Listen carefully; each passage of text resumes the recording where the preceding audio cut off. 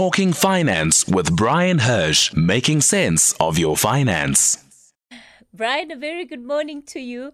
Okay, I'm counting down to when I will actually have you across the table from me in studio, Bryan. It's been 2 years. I need to actually see you face to face. Yeah, I'll tell you something, and you can't believe how young I've gone in the last 2 years. I'm looking fantastic. I can believe it. No sunburn. Your skin must be glowing. No, just youth. Youth. Youthful exuberance, Just Bryan. youthful exuberance. All right, it's the last Tuesday of the month. So that means that we're looking at some of the frequently asked questions or even some of the big issues that have been raised by our listeners over this past January. Yeah, look, one of the things that people raised with me is my discussion last week about interest rates, and we've seen even more indication that we can expect interest rates to rise by anything between 1 to 1.25% this year, and even further amount next year. And a lot of people concerned about that. I have got a question on that you'll come to shortly. Okay. Should I deal with that? Yes. So sorry, Bryan. Yes, you can go for it. Sorry. The question I've had is, what impact will rising interest rates have on my investments and my cost of living, and and people are still working? Well, money market investments, those invested in money markets, and at the moment those invested in the markets are really taking a bit of a pasting, but I always said, markets are about long-term, markets are patience, and just got to bear that out and go through it, markets don't go up every day. There are times they come down, and we're having one of those times at the moment. But so money market interest, if you've got money invested in the money market, if you're in the bank, if you've got fixed deposits, if you've got call accounts, if you've got money market accounts, you will get high rates of interest. And that's good news, and particularly good news for pensioners, because as I've said, they've been hammered over the last 3 years. New people are retiring, and they find annuity rates higher, so that could be good for retirees. And it also should help, one of the reasons you raise interest rates is to try and avoid inflation, and inflation is all about price increases in those areas, food and transport and fuel. Although and the rand has recovered, so maybe that has an impact. Those are the good things. But as I said regarding debt, and debt costs are going to go up, and I estimate for every 100,000 worth of debt that you have, by the end of the year you'll be paying anything between 180 to 200 rand more. So if you've got debt in total of 500,000, I reckon you're going to be paying about more than 1,000 rand just for your debt, for your bond and medical funds. If you've got $1 million worth of debt, anything around about 2,000 rand. Now the danger of that is, remember, you pay off debt with after tax pay. So when you get your salary, you pay your tax, you pay your contribution to your pension fund and so on, and then you get your net salary. That's got to come out of your net salary. And so many people are going to struggle to find it because they can't find that extra now. Because we talk about if you've got extra, try and save it, but if all of a sudden it's going further on debt. So the sooner, if you've got money sitting in a bank and you've got debt, you've got to very simply look to see whether, if that money is not there for emergencies, whether you shouldn't be reducing your debt before these interest rate rises start coming in. We're expecting maybe every quarter we'll get an interest rate hike. It all depends what happens globally. I mean, the Americans are paranoid, and that's why the markets have come off. And when you give your market report, you'll probably be saying that the markets come off and those type of things. So that's really the issue about interest rates. Really understand interest rates are going up. You have to budget for it. Don't get yourself into any more debt, and if you can get a little bit out of debt, do it now. You also talk about the contributions for tax, Bryan, and many people, of course, will be anxiously watching the budget address coming up in February. But what happens if, taxes are increased and even value-added tax is increased? Yeah, look, I don't think for one moment value-added tax would be increased. I think they would have had to do a lot of discussions about that. I mean, it's the simplest way to collect tax, the most efficient way, and if we had to raise that, it would be a boost to and a boon for revenue. but I don't think they're going to do it because they'd have to have dealt with it. They'd have to have more VAT-rated and zero VAT-rated items. There would have to be a lot more discussion with a lot more parties. But tax goes up, and tax, the revenue has a boom in terms of mining tax. They've received a lot more than they expected. There may be some room for a little bit of tax. There's always bracket creep. In other words, they always give you something at different levels of earnings, because as your earnings go up, you go into a new bracket, and they always give you a little bit there. So, but it's not enough to hedge against inflation. But maybe there will be something a little bit more positive. But let's talk about ways people can save tax, because there are two ways you can save tax. One where you save tax directly, and one where you don't pay tax on your investments. What happens is, if you look at you earn money, after tax you save money, you then invest it. If there's any income and any dividends, you pay tax. Then when you sell the investment and you made a profit, you pay capital gains tax. And one day when you die, if you don't have assets are left to spouses, ultimately there could be death duties. So all along our lives we pay tax. But one should always consider when you're saving, how can I avoid the necessary taxes? Because if you buy shares on the stock exchange, companies declare dividends, and there's a withholding tax of 20%. If you've got a fund and your fund is earning interest, you could pay tax on that interest. And then if you gain, there's a CGT. But if you buy tax-free investments, which is up to 36,000 Rand a year, or you could put in 3,000 Rand a month, then all the underlying investments in that structure are not taxable. So if you buy, for example, a unit trust that's not in tax-free, the unit trust will pay all those taxes. If you buy it through a tax-free savings investment, up to 36,000 Rand a year, with a maximum of 500,000 over your lifetime, you will not pay tax. And it makes a big difference. It could make a big difference of up to 20% ultimately on your investments over a 15-year period if you use a tax-free saving investment. So that's a good way to save. And how can you save actual tax and reduce your salary? That's by contributing to a retirement annuity, where individuals can contribute 27.5% of their taxable income.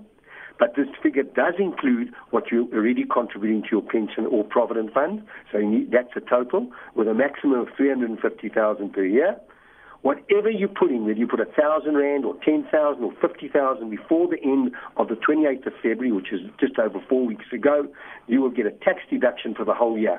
So if you're earning, for example, 200,000 Rand and you put 10,000 Rand into a retirement annuity, you will save approximately 22,500 Rand in tax, but you'll have investment for 10,000 Rand, which is virtually, if you're thinking about it, if you take 10,000 put into retirement annuity, that's invested for you.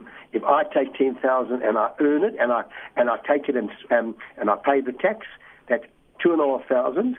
I'll have 7,500. So at the end of the year, you'll have 10,000 in a retirement annuity, and I'll only have 7,500 in another savings plan. So the tax saving is enormous. And as your tax goes up, as your earnings go up to 300, 400, 500,000, your tax saving goes up to 30, 35, 40, as high as 45% that you could be saving. But you've got to make the contribution before the end of February. And if you can't, if you want to start making monthly contributions, you can. You can go to your HR department and say, I'm making a monthly contribution of 500 Rand or 1,000 Rand to a retirement annuity. They will do the calculation and adjust your PAYE tax accordingly, and you'll save tax.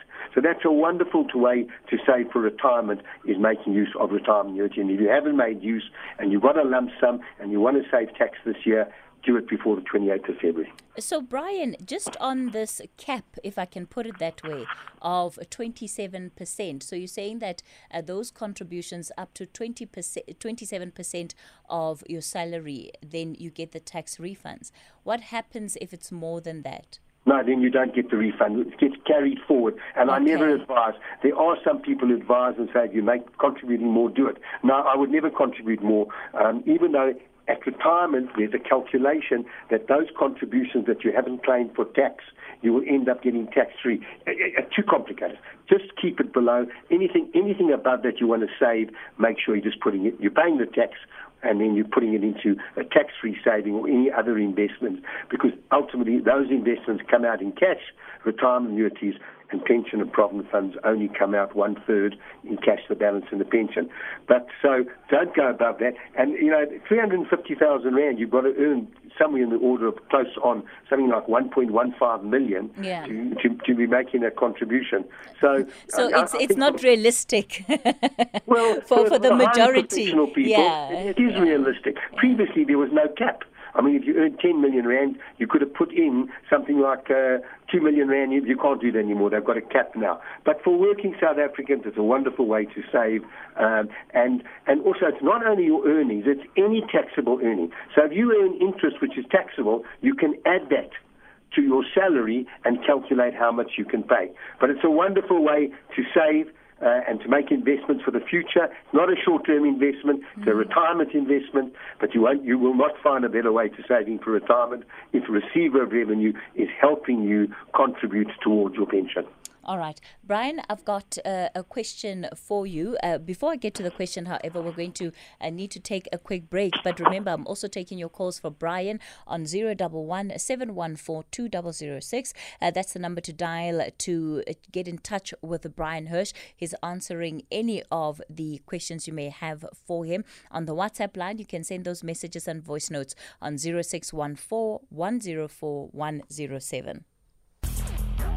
Conversations that you connect with and react to. SAFM. We continue the conversation with Bryan Hirsch. We're talking finance for this half hour. Bryan, let me put this question to you. One of our listeners wants to ask, can you please advise on how to retrieve unclaimed benefits that paid for so long? And if you have any advice on how this listener can go about doing this. They don't mention anything else, Bryan. Unclaimed benefits. Now, I'm wondering, you're just talking about unclaimed benefits from a pension or provident fund, and there you have to go to the FSB, the Financial Services Board. But rather, because it's just a question of unclaimed benefits, I'm not sure where they are from. Please do me a favour, ask that listener and let them just send you their phone number. All right. If you can then just, for the listener, because it's also an unsigned message, if you can just get in touch and give Bryan a bit more details about these benefits that you're struggling to retrieve. I remember my number, by the way. I do remember my number. When I came back last week, I had what's called Otaniqua rust. My mind was still somewhere in the mountains. Evidently, Bryan. The number, I couldn't believe I couldn't remember it. No, that's fine. And of course, we'll issue that number out to our listeners shortly. Bryan, I've got another one here for you. Vanessa wants to know, does one pay tax on a life policy too? No, there's no tax on a life policy. They may, depending who the life policy on death is paid to, there could be estate duty. In other words, when a husband and wife donate to each other or receive from each other, there's no estate duty or no death duties. But if it's paid out, let's say a large policy is paid out to a child over the age of 18, because there are restrictions, you can't pay minors under the age of 18, but paid out. And then there's a deduction first of 3.5 million of that value that does not attract, that will be deducted from the value. And it could even be 7 million if both husband, father, and mother have died, and then there would be death duties. But the simple answer: there's no tax paid on the life policy to an individual.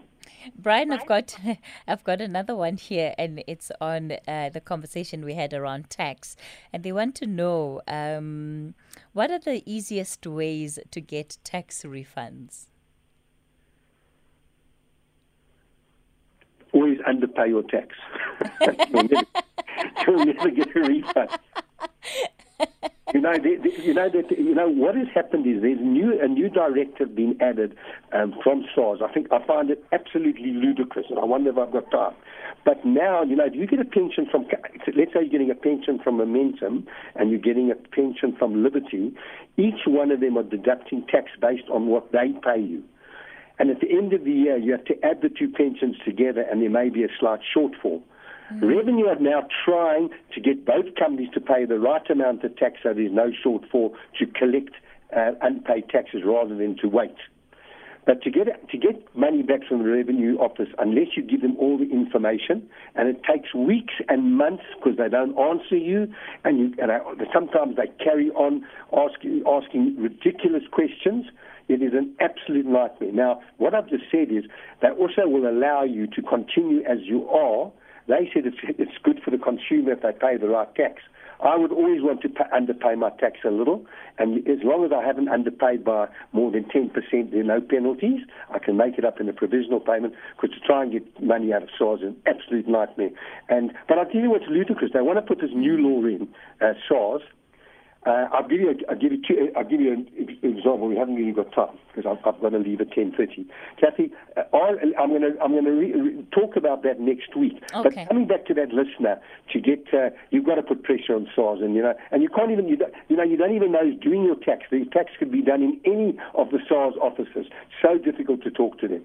And if you go down to SARS and you talk to them, you just got to keep writing, and I'm sorry, I don't have any simple solution, because that's one of the big problems our tax department has, is when there's a refund due, is getting that refund and all the things you've got to do thereafter. All right. Okay, Bryan. So next week then we'll pick up with the conversation on tax. Travel safe, okay?